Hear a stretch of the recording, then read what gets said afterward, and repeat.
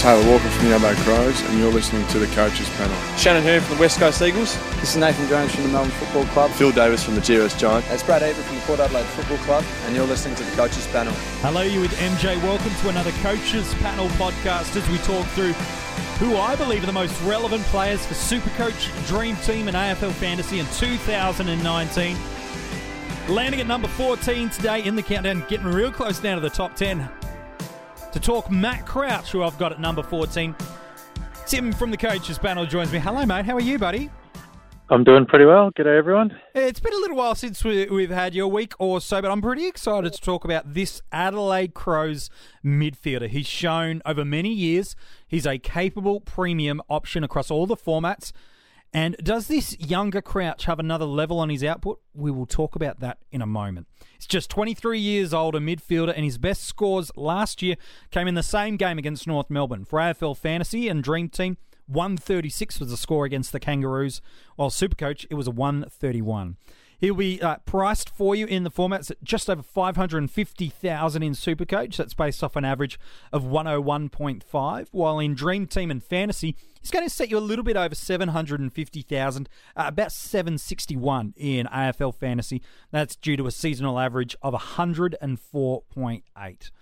When we talk about Matt Crouch, Tim, he wasn't immune from the dreaded injury curse that the Adelaide Football Club had last year. Round 2 in that first half, things were looking good for Matt Crouch owners. If you started with him, you were thinking, oh, yep, this is looking fantastic. Then ping goes the hamstring, and yet another player in the Adelaide Football Club went down with the Crows injury curse last year. Yeah, that's right. He was a popular pick last year for much the same reasons as this year. And, of course, if you started with him, you would have got burnt by that first one. But, of course, when he came back, he was just as good as always. Well, that's the thing when you talk about Matt Crouch. There is some occasional knock on his fantasy ceiling, and I do want to talk about that, but you remove that injury-impacted game, and it's always dangerous taking games out of what they were able to deliver. But, you know, round 1 comes out and knocks out a 123 in Dream Team and Fantasy, 105 in Supercoach. You're right. You're thinking, this is awesome. I've jumped on board a winner here because he flew home in 2017. Then that injury kind of impacts. But from round 6 in his return against Gold Coast right throughout the rest of the year, there was only one match across every single format where he failed to score above 90. During his games played last year, which he played 18 possible of the 22 games, he had 12 AFL Fantasy and Dream Team scores over 100, 6 of them over 120, while in Supercoach, 12 Supercoach tons and 4 of them over 120. And if you take that injury-impacted game out, so it's just full healthy games, we're talking about a seasonal average in Supercoach of 104, while in AFL Fantasy, it's a 109. In AFL Fantasy, an average like that, mate, that puts you as a top 10 midfielder. It does. I think there are a few guys around about that last year, weren't they? Around about the 110, but not too many above it. Maybe just Tom Mitchell and McRae, really. So that pretty much puts him on par with the third line of scorers. And, of course, he's done that right through his career. Like, even in juniors, he averaged 38 possessions. I don't know what his fantasy scoring was at that time, but 38 possessions in the TAC Cup was pretty impressive. So he's just carried right on with that in the seniors. Yeah, he has. Even in 2017, it was a reinforcement of what we saw from the injury-free games of Matt Crouch. In 2017, 22 games, an average of 106 in AFL Fantasy, 13 tons, 5 of them over the 120, including a 150 in the final week of footy for the year. And that grand final for your finals, he would have been a huge win for you in that matchup. While we're talking in Supercoach, it was an average of 110, 15 tons, 9 of them over 120. And in Supercoach in 2017, from round 10 up until round 21, his lowest score was 100. He's one of these guys that just consistently finds a way to win the ball. He's not dependent upon others to farm the ball out for him to his scores to go big. He wins his own ball, gets plenty of that contested possession, knows how to link up on the outside, grabs the outside uncontested marks, and it's not been uncommon to see him get on the end and kick himself a sausage roll. No, that's right. And you touched on his one big one at the end of 2017. I think from memory, the Crows went to town on Freo in that game. He had Sloan would have got something massive as well as Crouch and Jacobs, and several of them just absolutely smashed Freo. So if you're mentioning his ceiling, that's definitely one example where he does have it. Certainly his big knock when he came into the AFL was fitness. So as I said, he had an average of 38 touches in the juniors, but fitness was his thing in the AFL. But you can see he's a bit like most players. He just gradually gets a bit fitter each year, and you said he gets a few marks. So he's getting around. He's getting a few more loose +6s than he did in his first couple of seasons, and just sort of trying to fill the whole stat sheet these days. Yeah, he seems to find a way to do that. You know, his tackle numbers were marginally down last year on what he'd done over the past few seasons, and his time on ground is certainly not enormous, but when he's on the field, he just finds a way to win the ball, to farm it out. If you were going for full Fox territory and you're wanting to start to see some of his kick-to-handball ratio improve, we're starting to see that over the past 2 years, where he's now kicking over the 30 possessions per game, 32 and 33, and still kicking the ball 13 times per game on average. So we are seeing some of this there, but because he is an inside ball-winning midfielder, the handball count is always going to be supreme when it comes to how he disposes of the ball. I think you could probably say he offers marginal value. There's still value there because that 30-odd in AFL Fantasy Dream Team, that low 50 score is in his seasonal average. Like I said, you take that out, it's a 109 in fantasy. It's a 104 in Supercoach. So there is a little bit of value there, and he's shown before he can go 110 for a season in Supercoach, and shown, again, outside of the injury last year, he's there and thereabouts in AFL Fantasy. I think probably the biggest question mark that was a little bit of an unknown, more so than a question mark, about Matt Crouch is we still haven't seen what this Adelaide Crows midfield looks like when they get probably their 4 big midfield stars all in there together. With Brad Crouch getting injured last year, it meant, even though there was the inclusion of Bryce Gibbs, we still haven't seen the Crouch brothers, Sloan and Gibbs, all coexist in the same midfield. I don't think it's a huge fantasy detractor for it. It's just a bit of an unknown that coaches are going to be waiting and seeing what impact, if any, that has. Yeah, that's right. And I've actually had a bit of a look to see how it's gone over the last couple of years. And you're right. So obviously, Brad Crouch and Gibbs have never played together. So you've never had all of them together. So you don't have data on that. The ones you do have, it's sort of a bit either way. So it doesn't really suggest there'd be too much to worry about at all for Crouch. So when Sloan and Gibbs have played together with Matt Crouch, Crouch averaged 119, but that was pretty much all exclusively after the bye in 2018 when he flew home. So whether it's related or not, who knows? When Sloan and Brad Crouch both played, Matt averaged 101.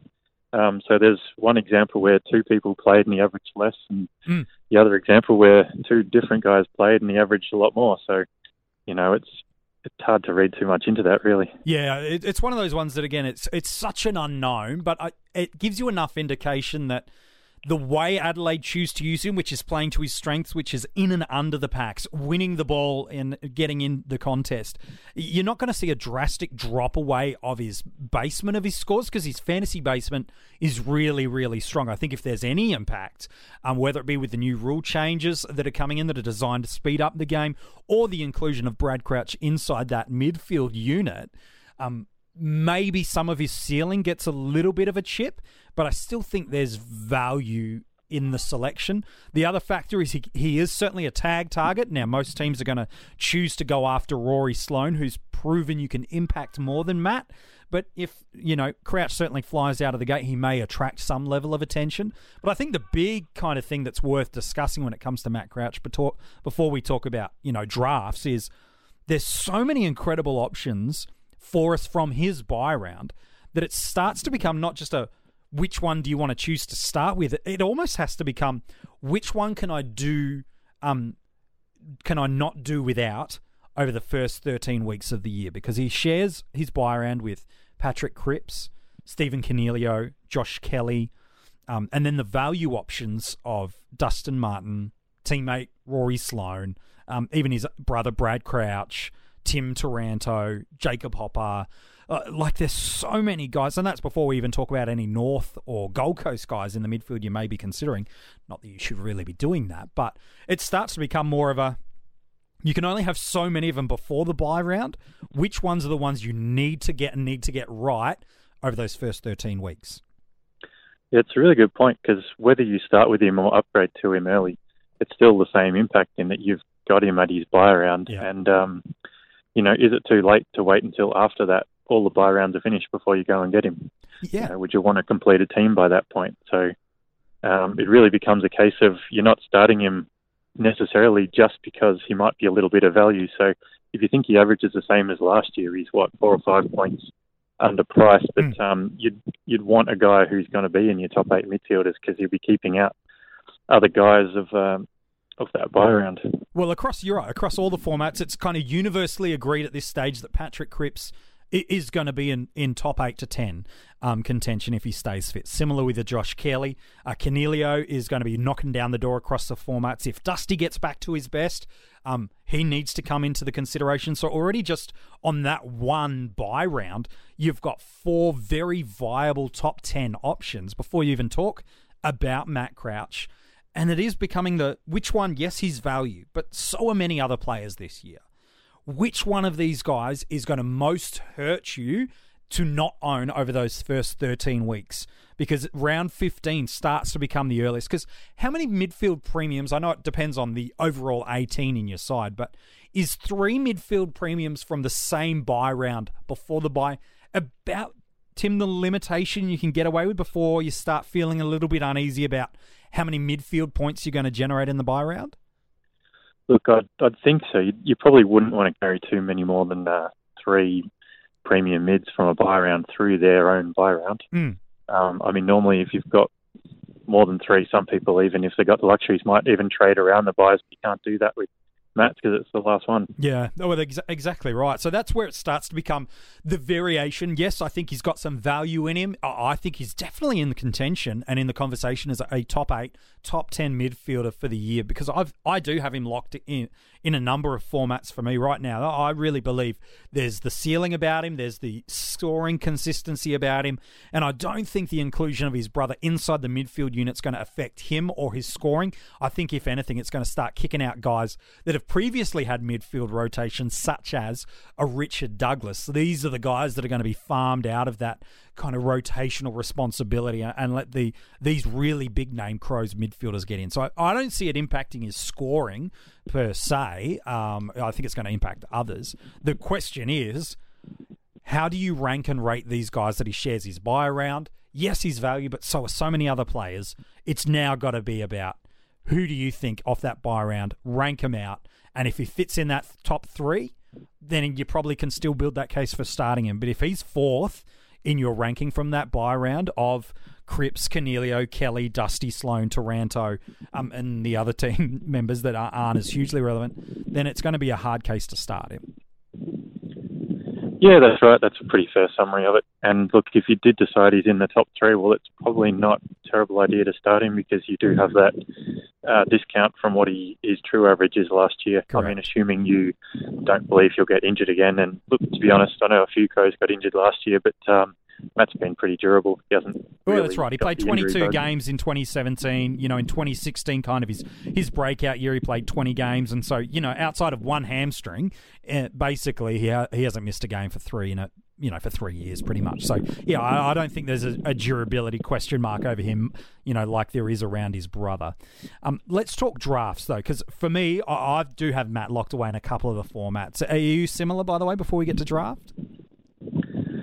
Yeah, I'd be starting him at the moment. Probably not Supercoach. Okay. The Supercoaches, just because Supercoach scoring seemed to change slightly last year, in that you see Matt's average went down in Supercoach. Yes, it but did. If you take out his injury, it's pretty much gone up every year in fantasy. Yep. And there are a few players who seem to sort of change a little bit in Supercoach scoring last year. So I wonder if it's just the nature of it has hurt him a little bit.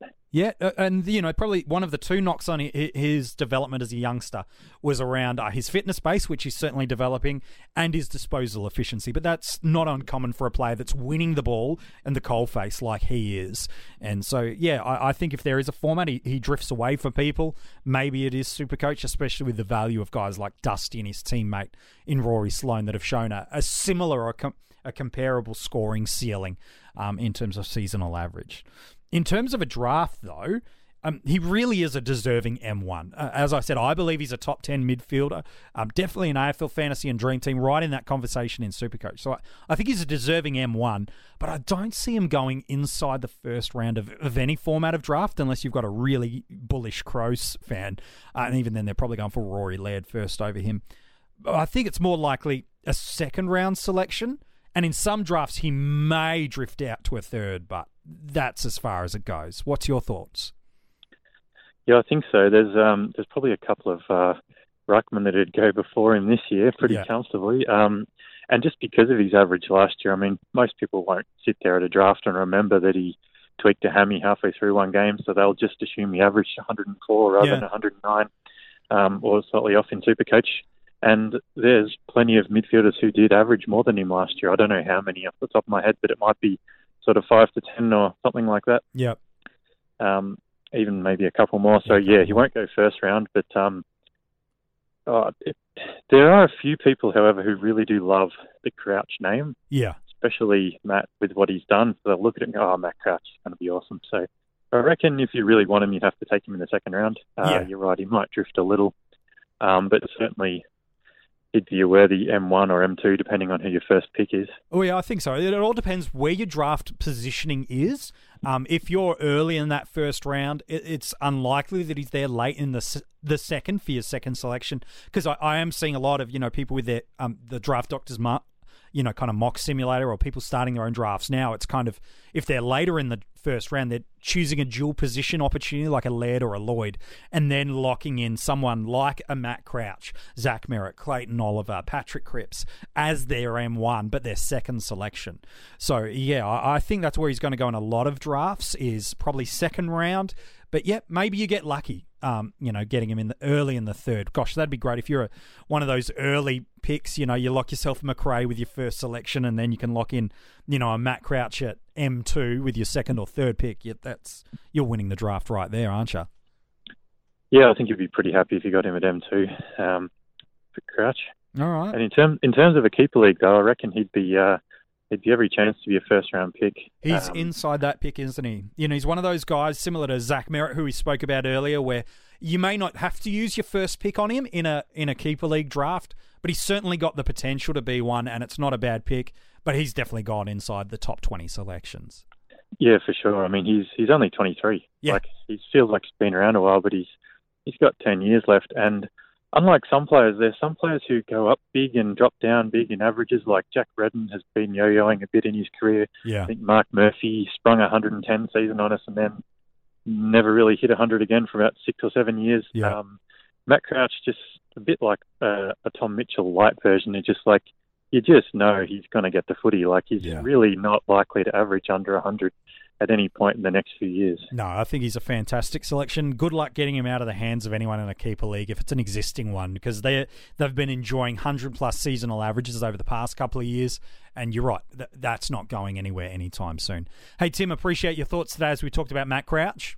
No worries. Cheers. If you want to go and check out the article, it's at coachespanel.tv, as are the links if you want to support the Coaches Panel and join our Patreon and get some early access content and exclusive content to our Patreon members. Number 13 in the 50 most relevant lands tomorrow, and it's our final teen inclusion, and it's a big fantasy footy name.